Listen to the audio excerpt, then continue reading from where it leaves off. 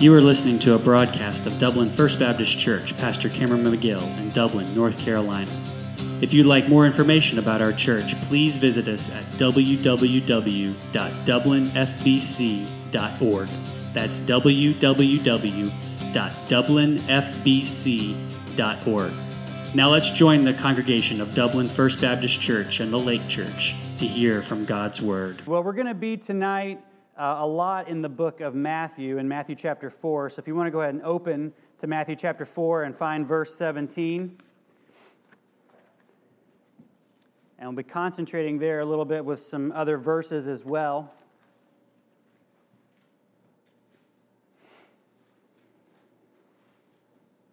Matthew chapter 4 and verse number 17. I do have some books still, quite a few, and so if you, some of you that have signed up and haven't got a book yet, or if you would like one to follow along with and to do during the week, the work during the week, certainly you can see me afterwards, and we'll get that there, $4. You can see me afterwards, and we'll get that taken care of for you. Matthew chapter number 4 tonight.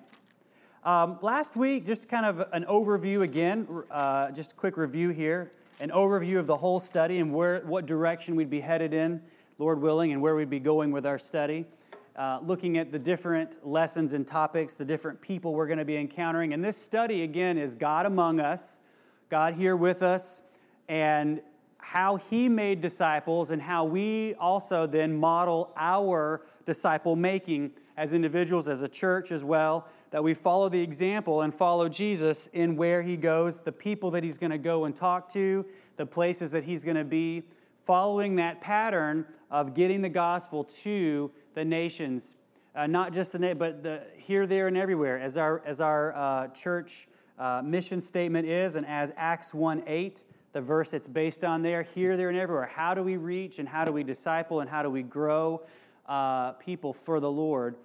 We follow the example that was given to us by Him. And the important thing, as the title suggests there, God among us, again, establishing again through different verses that Jesus Christ is the Son of God, and He is fully God, He is fully man. So Isaiah 7:14, for example, talking about how a Messiah would come and His name would be called Emmanuel, meaning God with us, God among us. The parallel verse of Matthew 1:23. And then going through some other passages last week, Psalm 102 and Psalm 110, and comparing those to Hebrews 1:8. Those are important doctrinal verses that establish that Jesus Christ is indeed 100% God. He is the Son of God. The comparisons that are in Psalm 102, Psalm 110, and Hebrews 1:8 are comparisons that can only be said about God, that He's unchangeable, that everything else will get old and change and will be folded up at the end like a garment, but that Jesus Christ is the same today, yesterday, and forever. The only person that you can say that about is God. And so putting all those things together, it shows us that Jesus Christ is the pattern for us. He is God with us. He is the Son of God. And we establish that through those doctrinal statements. It's an important foundation to see moving forward, because we have, if we're going to follow a person, we're going to follow the person that is the perfect sinless Son of God. And He didn't have to give up any godliness. He didn't have to give up any of His God nature. He was 100% God, 100% man at the same time. So He is God among us. He's God with us. So we're going to take some closer looks this week as Jesus calls the first disciples and what He did, who did He go to, what was His call. And so today, the big thing, the first thing that we think about is how much more connected our world is than today. And I'm just curious, as I was thinking through, if you read your lesson this week, you know that the opening example in the personal study time was talking about telephones and how connected we are through telephones. And I'm just curious, and I mean this in a completely historical and knowledgeable way, but I'm just curious how many, if there's anyone in here, or how many of you in here would remember a time where either you didn't have a phone, or maybe you had a party line and you had several people on the phone. Just let me see who's that. Oh, okay, pretty much everybody. Good. Okay, all righty. And that was a time when that kind of connection no doubt, was amazing, right? I mean, just to be that connected. And to think about now, we've got phones in our pockets and our purses, and we run around and we can call anybody can call us. We can send text messages, and all kinds of things. And I tell people this a lot. I don't feel like a millennial, okay? There's that millennial generation. I know and I found out there's actually, I may have told you this before, there's actually a micro generation that I fit perfectly into, okay? People that were born between like 1975 and 1983, I was born in 81, so I'm in there, okay? And, but that group of people are people that grew up similar to me where cell phones were just kind of becoming a new thing. When I was in high school in the 90s, not everybody had cell phones like teenagers sometimes often today, because it just wasn't, and if they did, it was like, a big old clunky thing. How many of you remember the 90s clunky cell phones, right? Okay, you had to, hello, and flip it open, that kind of thing, all right? It wasn't a thing. The first time I ever had a cell phone that was my cell phone was after I had graduated college, and I had a job, and I was married to Megan, and we were living in Suwanee, Georgia. That was the first time I ever had my own cell phone. I didn't grow up with one. I know how to use a rotary phone, by the way, okay? I know how to do that because that's what I grew up with. I know what a tape is. I know what a record is. So I'm not in that generation. And I say all that because so much has changed. And we're so connected through phones, and we can pick it up. But I even remember a time, and I even remember a time where we weren't as connected. Or it was harder still, or we had to go to a physical phone landline that was connected to the wall and couldn't walk very far with it, you know what I mean? Or you get one of those really long cords, right? No, you don't, but I remember payphones too, Mike. I've used a payphone, and I had a card. You remember the old 1010 220s and the 1010 321s and the little phone cards, that had 60 minutes or whatever on them? You know what I'm talking about? Anybody remember those? You could buy minutes on a phone, and you dialed the number on the back of the card first and said, you have 20 minutes remaining. And then you would dial your phone number that you wanted to call, and it would put you through. So anyway, I remember that too, though, Mike, payphones. I've been there. But so they were so much more connected. But with that connection often comes frustration, right? Because sometimes we don't want to be that connected. Do we feel that way sometimes too? Sometimes we just don't want to be that connected. He's got his right there. We don't want it. So let me ask you this question here as we kind of open up. How many of you ever pull your phone out and look at who's calling you and put it back away? I'm not going to look right now, okay? But you can be honest, all right? Sometimes we do that, right? Right, exactly. Yeah. I'll ask you this too. What habits do you have now when it comes to making and receiving phone calls today? Right now, what habits do you all have? You don't answer any numbers you don't recognize. Okay, good. Yes, I got a story about that. I'll wait for a minute. That's one that I used to. I don't answer it unless it's somebody, because it's usually somebody trying to scam you out of something. Right. Especially with senior citizens, they Right. scam. I answer those calls that come in and say, "Now you owe credit cards?" I said, Right. I don't answer. Yeah. Fella called this afternoon. And even do what? He don't even have a credit card. Right. He said, "How did you know?" Fella called this afternoon, want to know what I thought about Trump. I hung up on him. Oh, yeah. When they ask you a question, you shouldn't answer with the word yes. Say that's correct, because they've got a scam going on with a yes that they can indoctrinate on something else. Right. I've heard that. Okay. Exactly. If you. Be careful of what you say, because one of Will's friends called our house one night trying to joke with us, and they had all this information and was telling us about our sons' names and all, and that we owed this, that, and the other. And he was talking to Will, and I said, "You hand me that phone." And I didn't say anything ugly, but I was not very nice when I told them. And I said, "They better not ever call back again. Nobody drove them a thing." Right. Slam the phone. You can't slam. You can't. That's. It's mesh, and it rang back, and it was one of Will's best friends. Oh no. And I could hear him in the background laughing. He said, "Tell Miss Martha Lou I didn't name. I mean Miss Martha Lou." I told told you I'm losing it. I said, tell Miss Kara not to be mad at me. Oh. He said, but I couldn't resist. Oh, my. And of course, it was funny then, but I thought, how easily I could have said something Right. offensive, and thank the Lord I didn't. Right. Anyway. Right. Say yes on the phone and do it like this. They can, yeah. That's what. And That's why it's better not to answer. Yeah. right, right. And those are a lot of things. And those habits, then, some of those habits that we get into have actually become out of necessity. As many of you have said, we can't answer if we don't recognize it because it may be a scam, and they can use the word yes that you say to further scam you, and record you and whatever. I've heard all those things too, and I know it makes us weary to answer, or wary, not weary, maybe weary too, to answer the phone, right? We don't want to answer it. And I had a thing about that the other day. We had a small problem with our website, and I called the company because it was something I couldn't fix. And so they called me back on Monday because it was over the weekend. They called me back on Monday, and I didn't answer it because it was a phone number from California, And so I missed a call that I needed to answer, but I didn't answer because it was a California phone number, and I didn't recognize it, Yeah, we can ignore them, right? That's what you're saying. And you said you can't slam the phone anymore. You're right. See, I remember how to slam the phone too, but you can't do it with your cell phone. Slamming the phone? It just, frustration. I know what my husband used to use that did work. He'd whistle. Right. Yeah, you probably had those calls, right?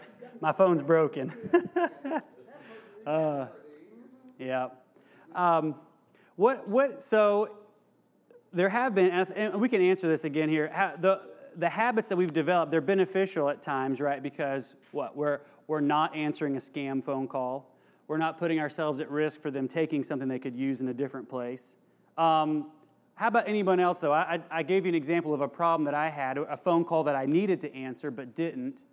Is there been any other person here you've experienced your phone habit now has caused a problem for you? Basically, yeah. I will tell you this. I don't have everybody's phone number here, but if it says 910 on it, I will answer it, okay? I do answer the 910 phone calls because I know it's somewhere here, okay? But if I know it's not from... And aren't you not 911? I'm not 910, so if I call you, you're going to say, Georgia. I'm not answering that one.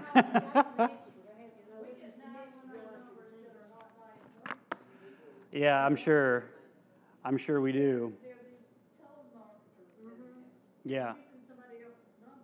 Right. And that's what I've noticed with my still having an Atlanta cell phone number. I get calls from Atlanta for the same area code that I have, but I don't answer them because I don't. Anybody that lives there that wants to call me, I've got their phone number recorded, so their name would pop up. So, but anyway, so those habits can be beneficial or detrimental depending upon what we're doing. But those habits have become habits sometimes out of necessity today. So the question then is, how many people, or in relating back to it, do we or do people around us treat the call of repentance that Jesus gave in a similar way? I like what our brother this morning said as he was preaching about how the call is going out, and there were really only two options. There was obeying or disobeying, and that really is it focuses into what Jesus' call to repentance was. That was the first thing that Jesus did when he came, was call to repentance. And if we're treating the call to repentance sometimes in the same way that we're treating the way that our phone calls, then we could miss a very important thing, obviously, the most important thing, which would be to repent.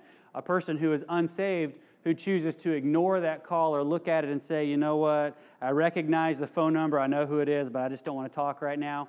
Or a person who says, I don't know. It's an important call because it's the first step in being a disciple of Jesus, is that we ourselves have to answer that call to repentance. And the answer is going to be either yes, because you're going to answer the call and the person's going to get saved, or there's going to be a no answer. And it may not be a physical, actual no answer, that a person who's unsaved would give to the Lord. It would just be constantly ignoring that call, that pricking of the Holy Spirit in that person's heart. And they would constantly ignore, and eventually that call goes unanswered and it goes away.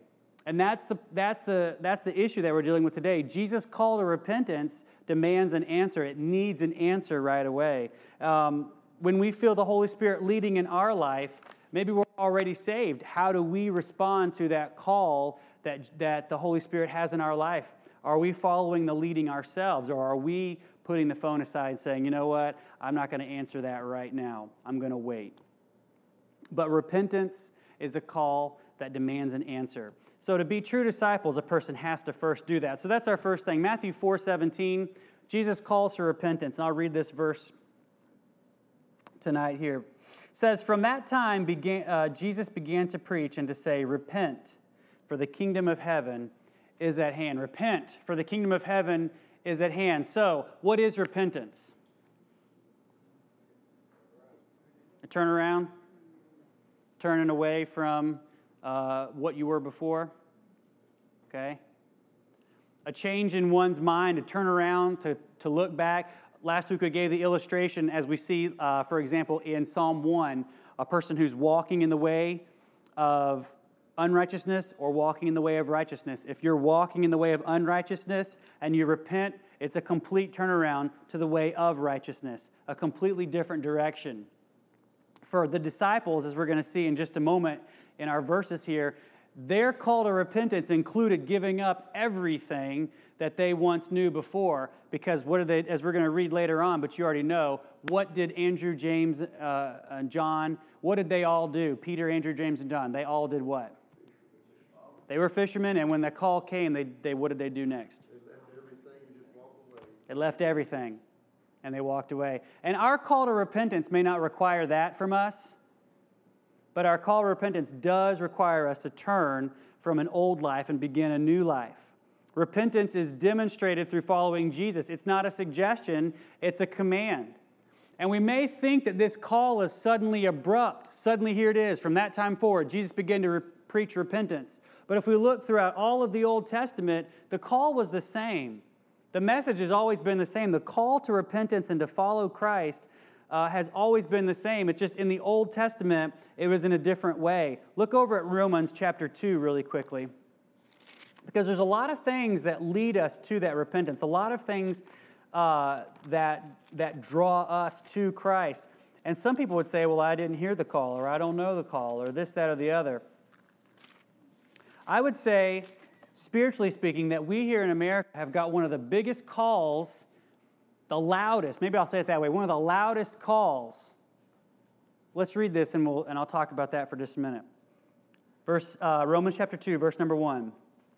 Therefore thou art inexcusable, O man, whosoever thou art that judgest. For wherein thou judgest another, thou condemnest thyself, for thou that judgest doest the same things. But we are sure that the judgment of God is according to truth against them which commit such things. And thinkest thou this, O man, that judgest them which do such things, and doest the same, that thou shalt escape the judgment of God? Now here it is, verse 4. Or despiseth thou the riches of his goodness, and forbearance, and long-suffering, not knowing that the goodness of God leadeth thee to repentance. We're a blessed people because we're not hiding right now from a religious group of people that hate Christians. We're not hiding from government soldiers. We have a building that is clearly a church that we're in tonight. We have a sign out front. It has lights at night. We have a steeple. But you go back to that time before all these inventions, the church was the center of the community. It was. Most of the time. And I think that still goes back to our blessings, the loud call that we have in America, that was the center of community, and people are coming there. People know it. People see it. So the call to repentance is loud in America. And I think having that community, that as the center there, that goes to the same thing here too. That the goodness of God allowing us to be in a place where we have the freedom to worship openly is a loud call to repentance. And I think that we need to remember that oftentimes the good things and the blessings in our life that come along are simply God trying to work in our life to get us to that place where we recognize our need. We're led to repentance through the kindness of the Lord. So here's the next question. Why do you think Matthew summed up Jesus' preaching ministry with this announcement about God's kingdom and the call to repent? Why do you think that? Matthew summed up Jesus' preaching ministry with this announcement. Well, that's why he came. Okay, that's why he came.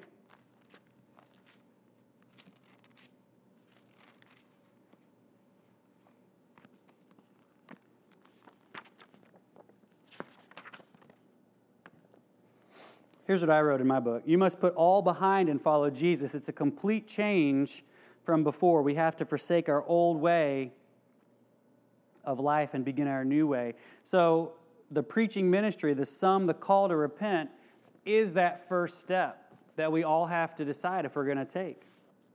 Every person has to decide for themselves if they're going to take that first step. And that's why it's important. And that's why the first thing that it says Jesus began to preach is repent.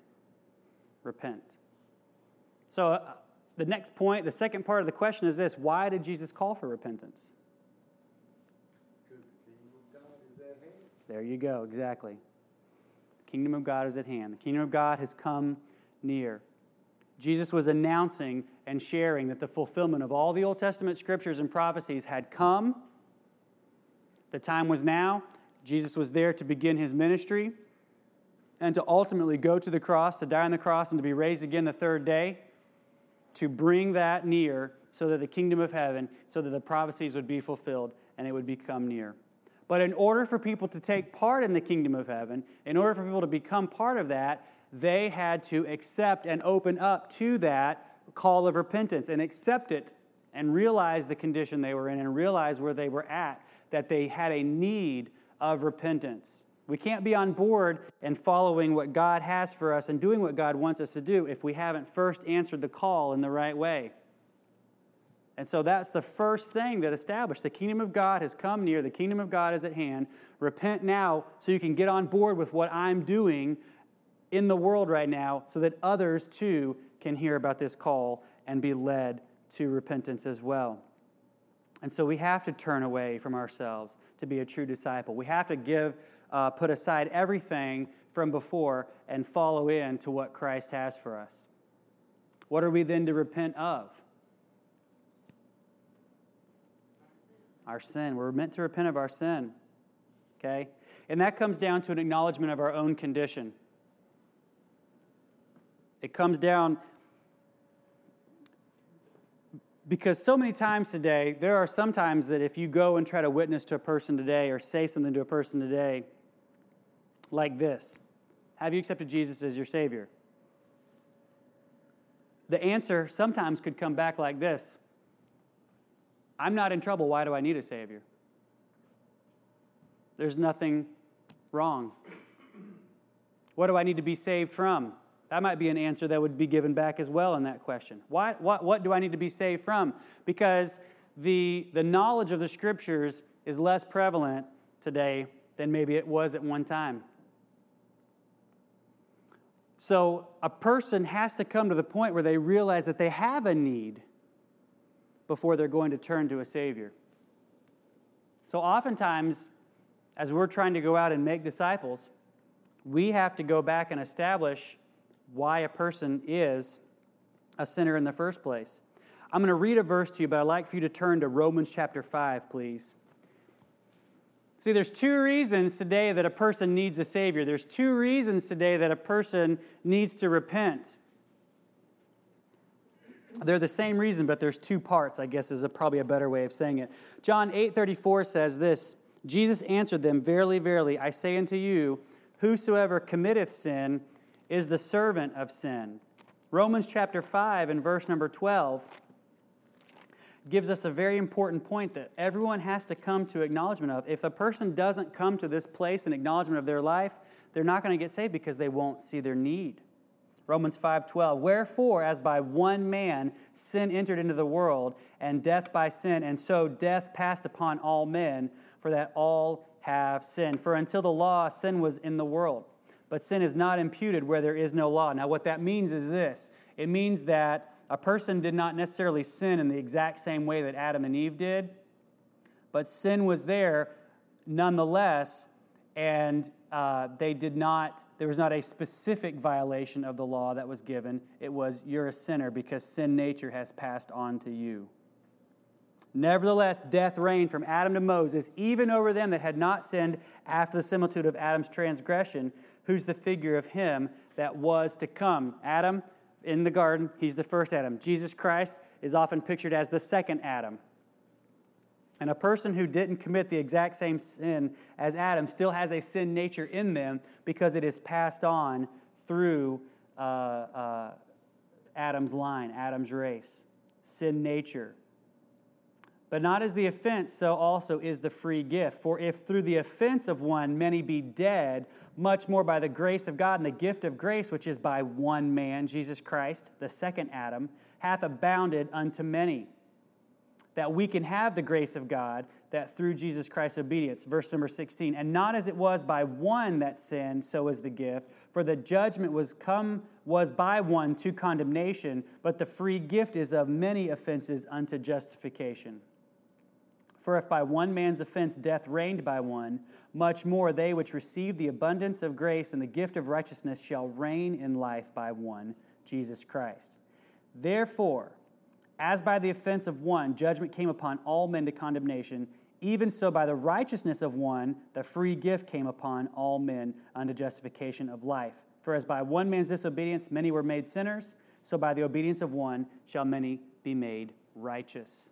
Adam's sin and the sin nature passed on to everyone. And I've said this before, and you've heard it before too from other people that are way smarter than me. If you don't believe that there's a sin nature, then go down to the nursery next Sunday morning, okay? Just go down to the nursery next Sunday morning. Because what do they want? Mine, right? Nobody had to sit down and say, okay, kids, this is how you fight over a toy, all right? This is how you tell a lie, okay? No one had to teach anybody that. So we have a sin nature, but also in John 8:34, as I read a minute ago, a person has a sin nature and they continually commit sin. They're a servant to sin. So there is a sin nature, and there is the idea of a person continually committing sin, becoming the servant of sin, and that is what we need to be saved from. But until a person comes to the place where they recognize their need and recognize their sin and recognize who they are, they're not going to repent because they don't think they need to. And that's why it's so urgent that we get the gospel out in a clear manner, in a truthful manner, in a right manner, so that people understand that, because they won't even begin to comprehend what it means to be saved until they first see themselves as something other than what they are, a person in need of a Savior.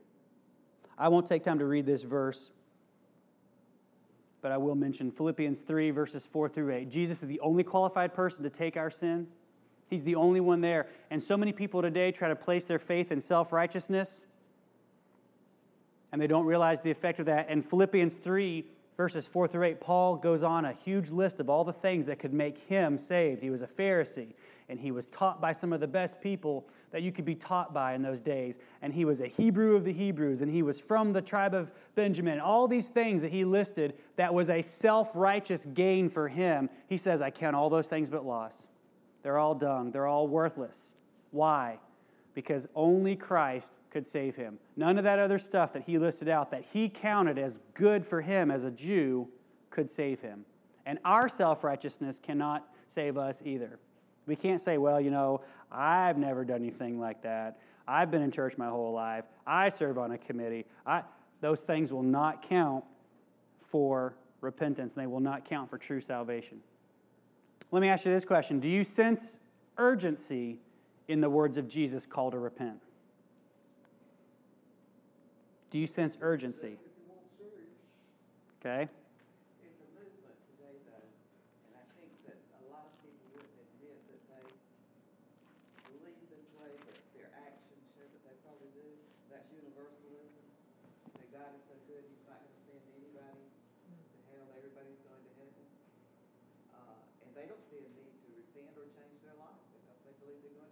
They believe in heaven, but they believe they'll go. Just because God will send them. And God, of course, doesn't send anybody. Hell, you send yourself. Right. But and that I think that. When's the last time you went to a funeral where somebody didn't act like the person was totally saved? We practice a little bit more universalism than what we realize. Right. What about that vertical church? They only church in Iowa. I don't know about that. I'm not going down that road. What I can say, though, is back to what you were saying, it's why it's important to get the actual gospel message out, because if it was a universal thing, then Jesus wouldn't have said repent. He would have said repent. So there is a sense of urgency, I think, for sure, in what he said. Let me read this passage here to you. Hebrews 3, 7, and 8. Here's the urgency of it. Wherefore, as the Holy Ghost saith, today, if you will hear his voice, harden not your hearts as in the provocation, in the day of temptation in the wilderness, when your fathers tempted me, proved me, and saw my works 40 years. Today is the day of salvation. If you hear his voice today, do not harden your heart. And that's important. It is an urgent call. It is an urgent call for repentance. So that was Jesus' first call. So as we saw there, Jesus calls, and it's an urgent call for repentance. So moving on here, back to Matthew chapter 4. Who did Jesus call?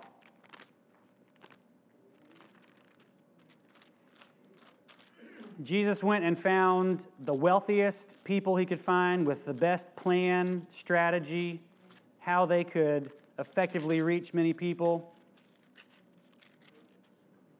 Let's look and see. Matthew chapter 4, verse 18. Jesus, walking by the Sea of Galilee, saw two brethren, Simon called Peter, and Andrew his brother, casting a net into the sea, for they were fishers. They were fishermen. Now, a lot of times you see quotes in the Bible about the Pharisees, and they'll say, these men are unlearned and ignorant. I think that they were smart people. I think they were taught, but they weren't taught the same way that Paul or other Pharisees would have been taught, okay? But they're not the kind of people that you would think, that's who I want. They weren't educated in the elite. Right. They weren't at the top. They're fishermen.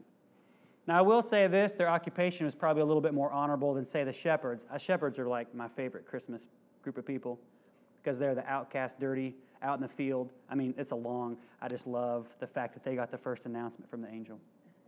I love it. But he goes to fishermen. Verse 19, and he saith unto them, follow me, I will make you fishers of men. Straightway they left their nets and followed him. Going on from thence, he saw two other brethren, James the son of Zebedee and John his brother, in a ship with Zebedee their father, mending their nets, and he called them. Look what they did. They immediately left the ship, and their father followed him. They didn't question. They didn't turn back. They didn't think. They didn't say, hey, Dad, can I go with him? Looks kind of cool. Peter and Andrew, and I'll show you this. I can't say this is 100% true or not, but I can say that it's in Mark chapter 1, verse number 20. Go ahead and go there real quick. It seems to indicate that there may have been a slight social difference between James and John and Peter and Andrew. And I'll show you this in Mark 1:20. I'm sorry? Right. Right, that's where I was, and that's what Mark 1:20 says. If you go to Mark 1:20, it says, straightway he called them, talking about, and they left their father Zebedee in the ship with the hired servants and went after him. So it may be that James and John were a slightly elevated social standing. Maybe Peter and Andrew were more like the blue-collar workers, and James and John may have been like management, okay? If you want to put it into some modern-day terms. But it may have been a slight difference in them for that. But it doesn't matter, because at the end of the day, we're not talking about CEOs of multi-million. We're not talking about people that made their own wealth. We're not talking about people who have this amazing, charismatic personality that just draws people to them. We're talking about people that probably smelled a little bit like fish. How many? Okay, we go fishing, right? Okay, eventually you smell like you need a shower when you get back from fishing. Now, that's the first thing when I go fishing. The first thing my wife says is, all right, you go take a shower, okay? Because what I've been doing all day, I've been picking up fish out of the water, I get them in the net and put them in the thing. And we only use a little bit of a worm at a time, so I pick the big old worm up and kind of use my thumb and my finger and kind of squeeze like about a third of it off, put the other 2/3 back in the bucket and tie it in, put the hook all through it. You know you got guts all over your hands, okay? That's how I do it. I don't waste a whole worm on a fish, okay? But the point is this, okay? You come back and you're not always clean when you go catching fish, all right? And Jesus called those people first to come and to follow him. He didn't go to the wealthy, the higher-ups, so to speak. And he used a play on words that they'd become fishers of men. Notice this, just like in 1 Samuel 3:10, they left all with no question. 1 Samuel 3:10 says this, the Lord came and stood and called as at other times, Samuel, Samuel. And Samuel answered, speak, Lord, for thy servant heareth. How many other people, this is a question here for y'all, how many other men or women in the Bible immediately left when the call came? Who else are some that we can think of? Abraham, good, Abraham. He left away, and he had a journey to take. Who else? Let me get there. Did Noah start building about as soon as? Noah. Noah heard that there was going to be rain. They had to build a boat. He didn't say, hey, what's rain? Because if you read, a mist came up from the ground and watered the earth. He didn't say, what's rain? Noah. I wrote some other people down. Prophets of the Old Testament, oftentimes. Joshua answered a call. Here's a woman, by the way. Deborah answered a call. Moses found an answer, but he took a while. He did, and that was the second part of the question. Who maybe delayed in answering yes? John, yeah, for sure. Yeah, Jonah definitely delayed, okay? Moses, because we mentioned that with Moses. How about Gideon? Gideon kind of delayed. He did obey, but he delayed because he said, hey, I need a sign. You know, make the fleece wet and the ground dry, and then make the ground dry and the fleece. How about Jonah? Okay, yep. I put, with opposite of Deborah, I put Barak. It's interesting that, a lot of times people will say, and this is just a side thing, people will say, well, the Bible is so anti-woman. Well, guess what, okay? Deborah stood up when Barak wouldn't, and Barak didn't get to kill the general. Guess who killed the general? A woman with a tent peg through the head, okay? Read it. It's in Judges, I think. And the thing is because the men didn't stand up, but the women answered the call. I can't remember his name, John's father. And I don't know if You mean John the Baptist? yes, I don't know if it'd be a call, but I remember when he told, when they came and told Martha she was going to be pregnant, wasn't he unable to speak? Right. Because he didn't. He didn't believe right away. Yeah. Mm-hmm. Yep. Hey, I think sometimes God might have called fishermen, because to be a fisherman, you have to be patient, Mm-hmm. and you have to wait, That's true. and I think those men were men that would be that way. Right. That's good. Yeah. Patient, because there's a lot of patience as we see, and Jesus taught them more patience. But as we see throughout Jesus' whole ministry, he had to have a lot of patience with the people he was dealing with. Has to have a lot of patience with me. I know that. Joseph. Okay. I didn't think about that. That was a good one, though. Elisha. Any others that you can think of that either obeyed immediately or obeyed but kind of on a delayed schedule? See, Jesus is still calling today. God is still calling us to follow him. And the question is, are we going to answer immediately like these guys did, like Abraham, or are we going to delay a little bit?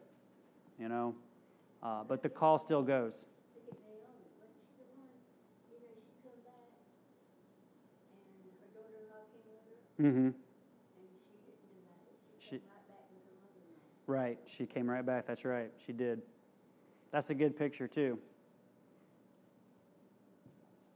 So Jesus is calling everyone to follow him. Jesus is calling out, and he's not looking for the CEOs. He's not looking necessarily for the people that have the charismatic personality, that have a plan, that can sit down and figure out how to do all this stuff just right to get the most number of people to come. He's looking for people who are willing. Who fits the bill? Who fits the bill of people that come? Those that answer the call.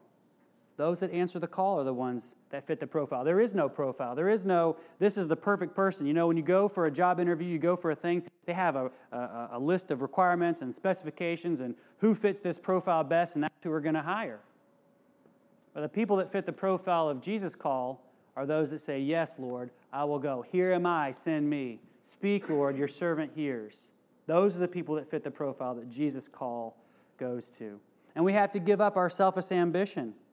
And it doesn't mean, like I said earlier, that we have to give up everything. And these guys, when they gave up their livelihood, their work. They walked away from it and followed Jesus. And that's not always what we're called to do, but it might be. It might be that God says, you know what, to answer the call, I've got an entirely different occupation that I want you to have right now. And the question just comes back to us is whether we're willing to do that. We have to give up the idea that we control our destiny. And instead, we submit and see God do amazing things.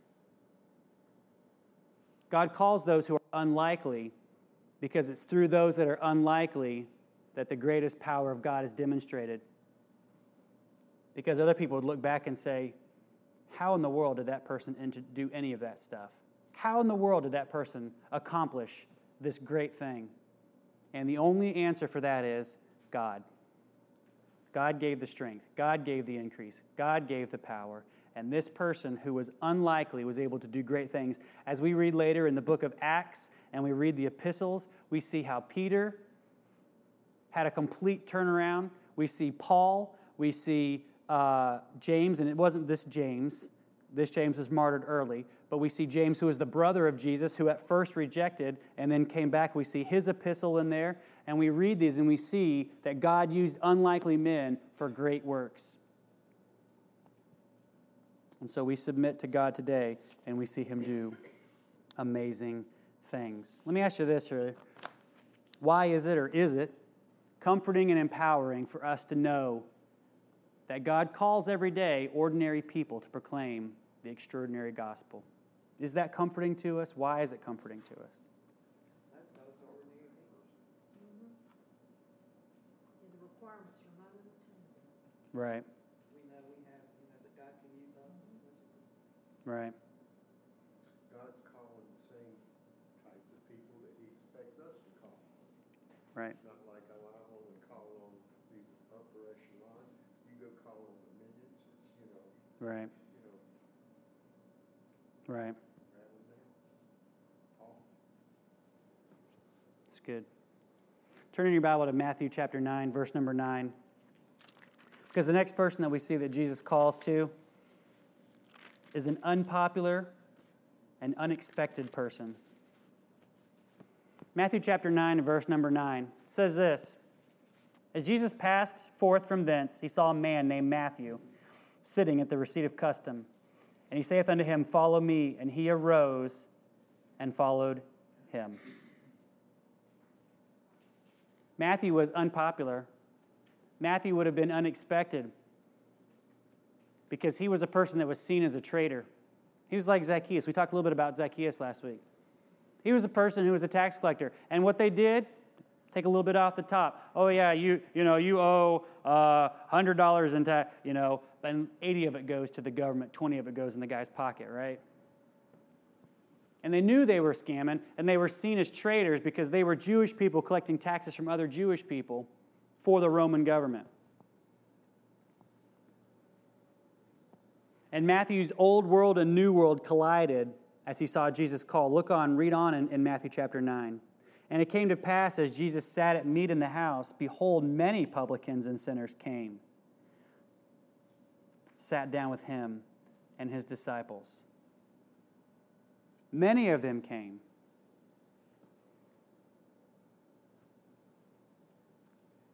And it wasn't just that Matthew was the only person who was unpopular and unexpected to be called. He chose instead to go to those who needed him. He chose instead to go to those who were the unpopular ones. When the Pharisees saw it, verse 11, said to his disciples, Why eateth your master with publicans and sinners? But when Jesus heard that, he said to them, They that be whole need not a physician, but they that are sick. But go ye and learn what that meaneth. I will have mercy and not sacrifice, for I am not come to call the righteous, but sinners to repentance. A person who's well doesn't need a doctor. But I think there's a deeper meaning there for that. One that we have to be careful with too. See, the Pharisees were self-righteous. And as we mentioned a little bit earlier this evening, they didn't see their need for a physician. They didn't see their need to be healed. They didn't recognize that they needed the call to repentance in the same way that they did. They were judgmental. They were like earlier, as we read in Romans chapter 2, that they're judging Matthew for being a publican and a sinner and a hypocrite and a thief and a liar and a cheat. And they were doing the same things under the guise of religious instruction and religious knowledge. They created a whole world of rules that went beyond what was in the Old Testament. And so because of those things, they were doing the same. And they would not escape. But their main problem was they did not see themselves as sick in need of a physician. They didn't see it. And if we're not careful, we get in the same position as well. They were also in need of repentance. And I think that's what Jesus was saying.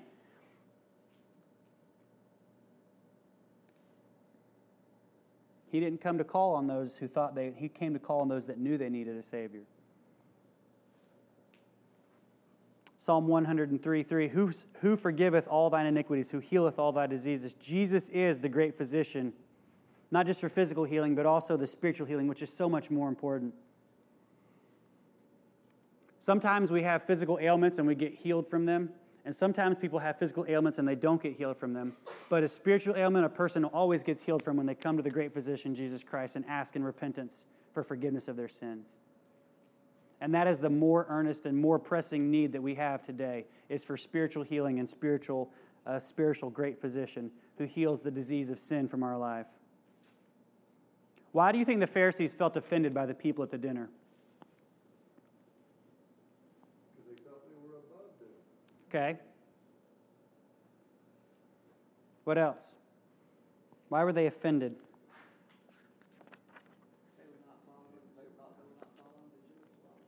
Okay, not following Jewish laws. They didn't want to associate with them. They thought they were better. Okay.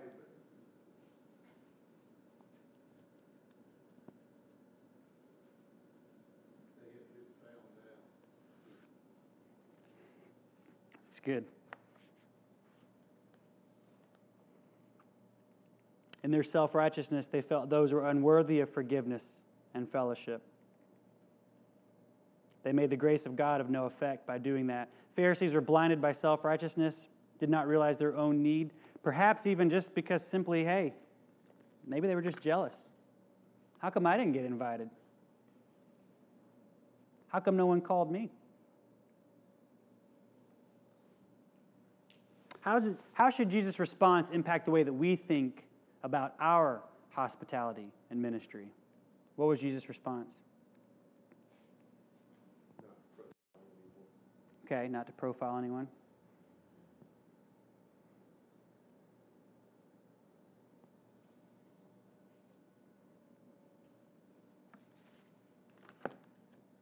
We extend the call of repentance to all. We do not limit the grace of God by human standards. We can't look around and say, well, I think that person deserves, but, over here, maybe not.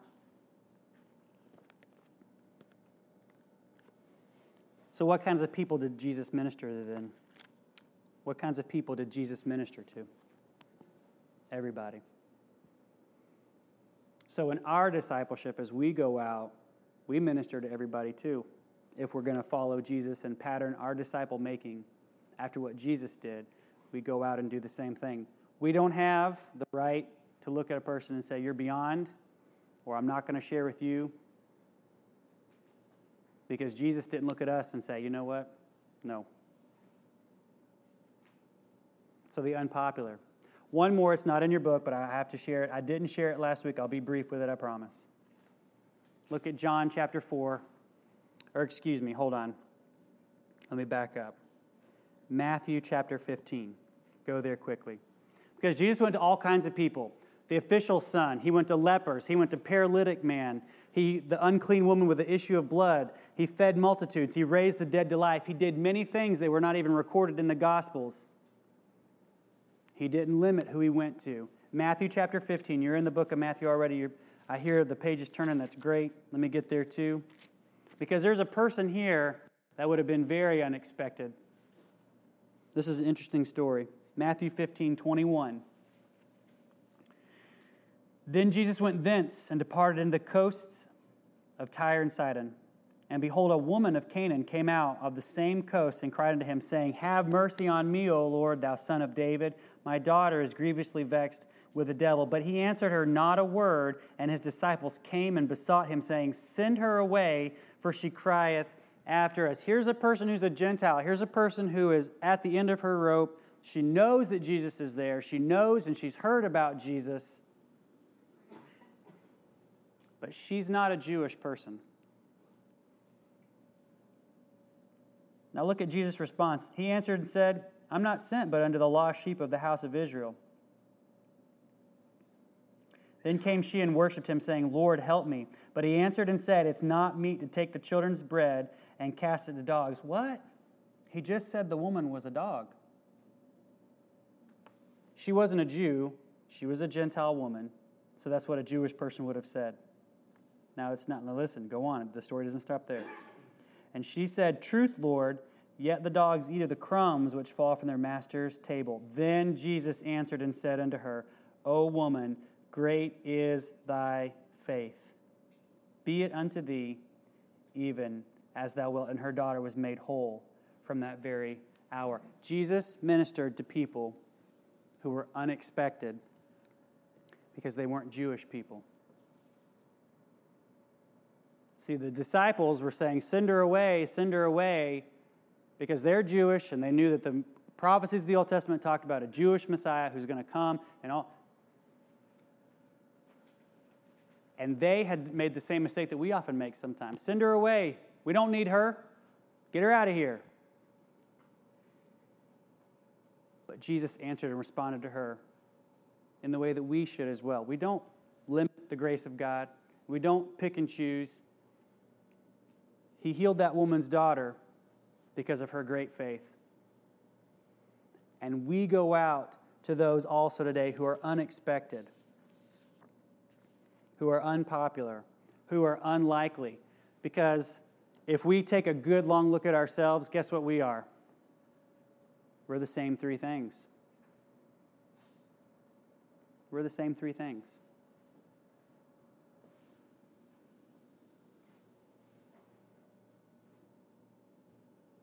I'll ask one more question just in closing tonight. In what ways, and maybe you've had the study, in what ways has the study impacted us this week? Are we going to choose to go and spend our time with different kinds of people in the future based on things that we're hearing tonight? As followers of Jesus, how can we model his actions to those in need around us? Because the unlikely, the unexpected, and the unpopular are people that still need to hear the gospel today. And we're called to go out and to share that. To make disciples of all nations means to go to those and not limit the grace of God, not limit who we say, who we share Christ with, not limit how we do it, but instead reaching out to those in need. Any questions or comments tonight as we close?